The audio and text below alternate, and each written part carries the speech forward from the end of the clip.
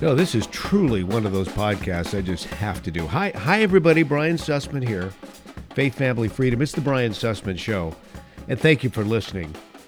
As you know, I've written a lot about Marxism over the years. In both of my books, Climategate and Eco-Tyranny, the books were as much about Marxism as anything else. The third book that I'm currently in the process of writing has to do with that theme on an expanded basis. A lot of my blog posts and writings for other publications have also been about Marxism. It's something that's very high on my agenda. Why? I guess it's something that was instituted in my heart or instilled in my heart when I was a young boy. I would hear about communism from my father, who told me about his father, who escaped Lenin's Russia as a 13-year-old boy and came to America. His parents literally put him on a ship, and he came to America, and the admonition was this: get a job, make money, learn English, send for your brother. 13-year-old boy comes to America. I don't know. We know so little about his life at that point in time. Was he living with family? We don't even know. All we know is that he did get a job, and he did make money, and he did learn English, and he did never sent for his brother. We don't really know what happened to the family. I know that one member of the family was killed in Auschwitz eventually under Hitler. But you know, my dad, he always voted Republican. Never considered himself a conservative. I don't know that the terminology was used that frequently, but I do know this about my father and my mother. They were both strongly opposed to communism, probably because my dad heard it from his dad. I do know that I have another relative, this would be my aunt's husband, who came to this country from Russia as a young boy, and when his family got off the boat in New York City, they literally got on their knees and kissed the ground. That's how happy they were to be gone from communism and here in the United States of America, the land of freedom and opportunity and life, liberty, pursuit of happiness, natural law. Sadly, you know, a lot of people don't even know what natural law is anymore. It's not taught in our schools. Natural law, that is the stuff that's in every person's heart. It's really and truly placed there by God. You know good from evil. You know right from wrong. You know truth from the lie. That's in all of our hearts. That's natural law. And this country was founded upon natural law, whereby we didn't need an intrusive government because ideally everyone knew the difference between right and wrong. And therefore, if we just all do the right, but that ship long sailed. And then there are, of course, natural rights. Natural rights are not taught in the schools any longer as well. These are the rights of life, liberty, and the pursuit of happiness. These are the rights given to us by God. Government doesn't give us our rights. God does. Life, liberty, pursuit of happiness. And what is liberty? Liberty is having a government that defends life, having a government that defends the pursuit of happiness, which is property ownership, and having a government that stays out of natural law.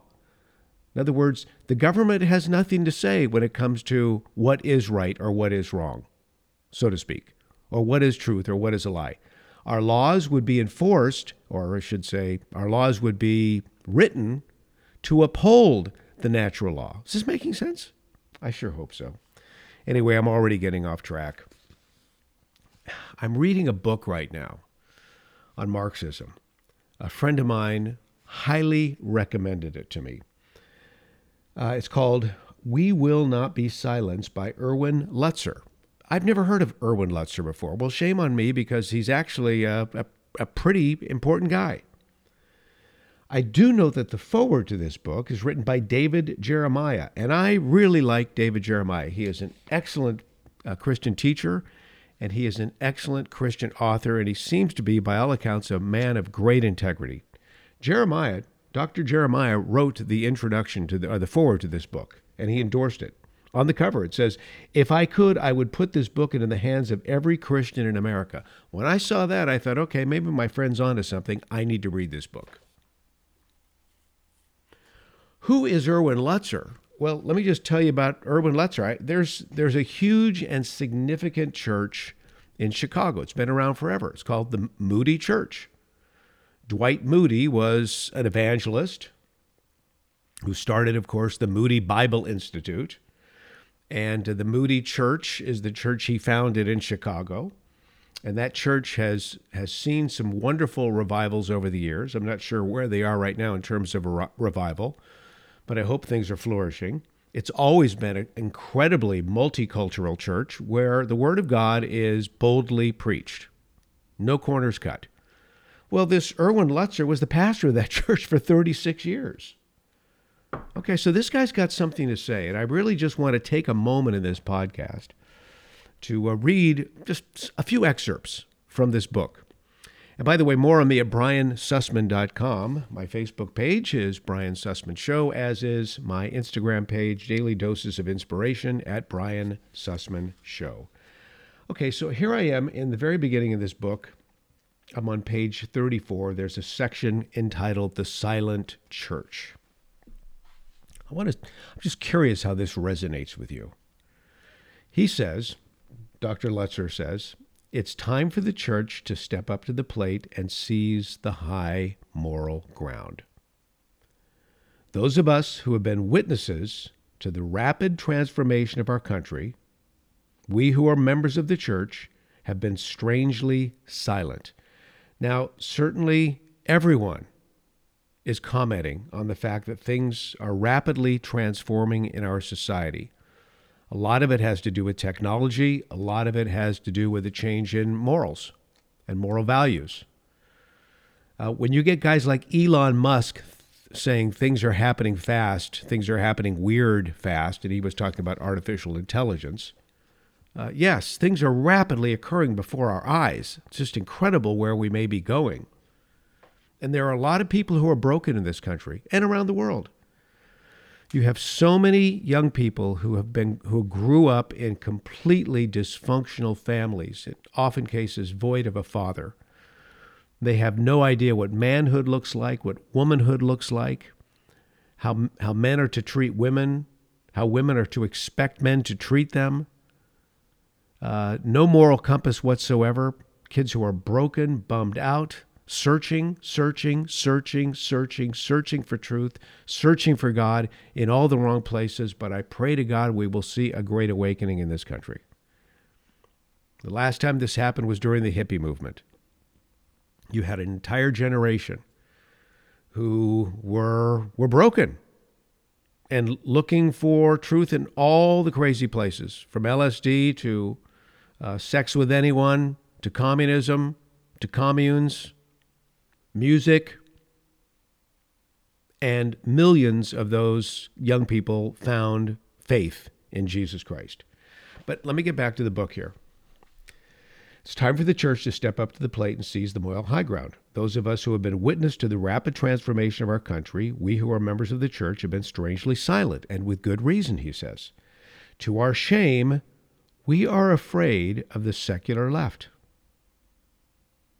Okay, stop for a moment. Does that include you? Does that include your church? Nothing against any pastor, but I'm just wondering, could this particular statement implicate your pastor?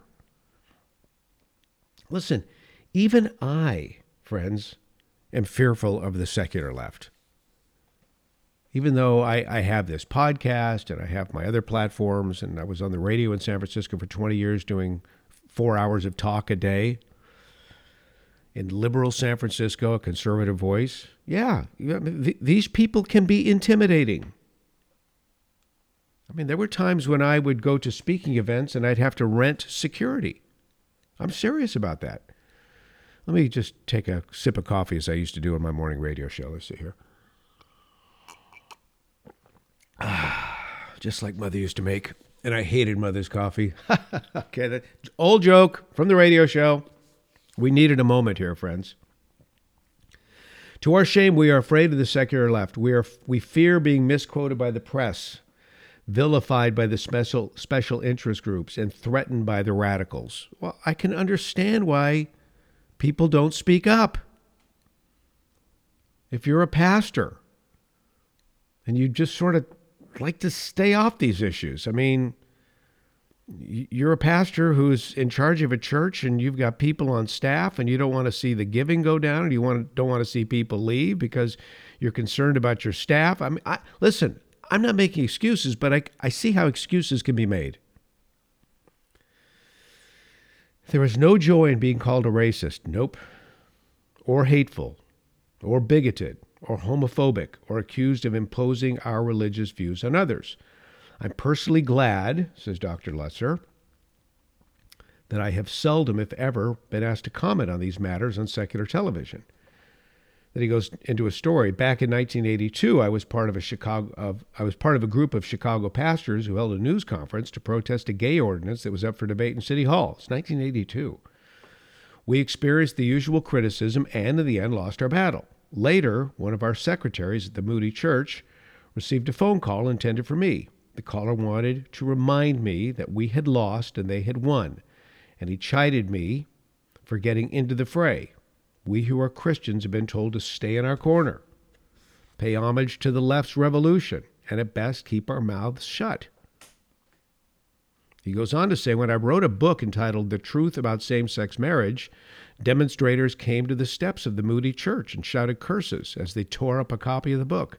One of the demonstrators shouted, "I'd like to throw a brick through one of the windows." Who needs this kind of publicity, he asks. And then he goes on to say this. This is a really interesting point. There's another reason we've been silent. We want to be nice, welcoming, and grace-centered. Totally get that, friends. I totally get that. We want to be nice. We want to be welcoming. We want to be grace-centered. Let me continue. We want to present Jesus as Savior to the greatest number of people possible. If what we say and believe about the secular left's agenda becomes public, we will be called haters, grace deniers, legalistic. We will be scrutinized with even the smallest offenses magnified. We cannot shout as loudly as the radicals, nor should we. So, we retreat to silence. He continues, we as evangelicals are expected to stay in our small cubicles, and keep out of the issues that pertain to secular culture. To speak beyond the leftist-approved boundaries risks humiliation and vilification. As one atheist told me, the church is fine as long as it stays in its corner. So, Dr. Lutzer goes on to say, I write this book with a heavy heart. Never before have I felt so much like Jehoshaphat, who called a fast when several vicious armies united and came against Israel. He prayed a desperate prayer of repentance, pleading with God, saying, we are powerless against this great horde that is coming against us. We do not know what to do, but our eyes are on you. That's from 2 Chronicles chapter 20, verse 12. But when the choir began to sing praises to God, the victory was won. Clearly, the sovereign God who knows all things and plans all things has prepared for us this moment. We are more ready than we realize to represent Christ in our fragmented culture. We might not know exactly what to do, but we say with Jehoshaphat, our eyes are upon you. So, the purpose of this book is, how do we live courageously in a culture where the people who shout the loudest always win the arguments? So that's the way it's come down. They shout the loudest on the left. They've got an entire media enterprise on their side. They've got the loudest politicians who are all unified. The Democrat Party is unified. Republican Party has never been unified, and there's good reason for it, quite frankly. It's because the Republican Party the individual members of the Republican Party are just that, individual members with sharp elbows and strong opinions on freedom and on faith and on other issues. And many of them are not willing to compromise, and in some cases, that's a very good thing.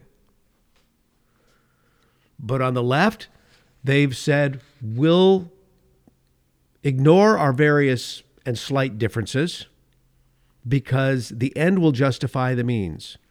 And therefore, we don't need a moral compass. To hell with a moral compass. It will be our way or the highway, and we will lie through our teeth because there is no God at the end of the day who's going to be judging us for lying, because lying is a figment of one's imagination. That's how they believe. That's straight from Marx's Laws of Matter. So here we are. We're at a time in life where we need to make a decision on how we are going to present ourselves in this day and age. It's highly unlikely we will ever reverse the laws that restrict religious freedom, for example, in the military, or return public education back to the control of the parents, and even bring things like prayer back into the schools. Those days are probably never going to come back. We've got a sexually liberalized curriculum, and I'm not sure that tide's ever going to turn anytime soon. We've crossed so many fault lines, so many barriers that are, and the things we believe, my friends, while they are powerful, it would seem as if collectively there aren't enough of us to withstand media-driven cultural streams that have flooded our nation with garbage. The radicals know how to make themselves look good and how to make people of good faith look really bad.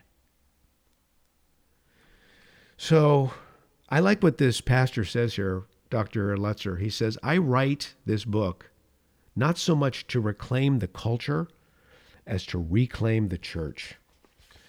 Friends, listen, on the moral issues, I heard this from a friend recently, and I hope this resonates with you because I've been using this a lot. I may have even used it in a recent podcast without attribution to my friend. But we need to accept everyone without approving of the things they may be involved in. That's what Jesus did. He accepted everyone. Didn't matter what your baggage happened to be or what you were involved in. He accepted everyone. Sinners, come. Find hope. Find salvation. Find eternal life. Be healed. Be cleansed. But come. So we need to show acceptance without approval. And what else do we need to do? We need to show true compassion without compromise. And for those of us who have been Christians for a long time, you've employed that before.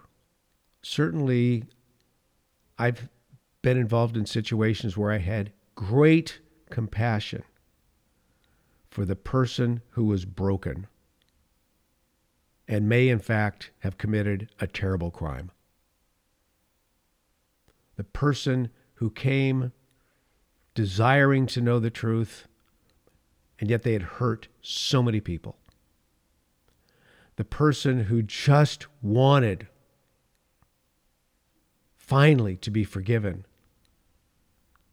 and yet their life was so raggedy and filthy and filled with it was maybe a moral cesspool. But see, Jesus says, come, I will give you compassion. I will heal and cure all that ails you. This is our calling, my friends. We need to represent Jesus fully. Acceptance, compassion, without approval, without compromise.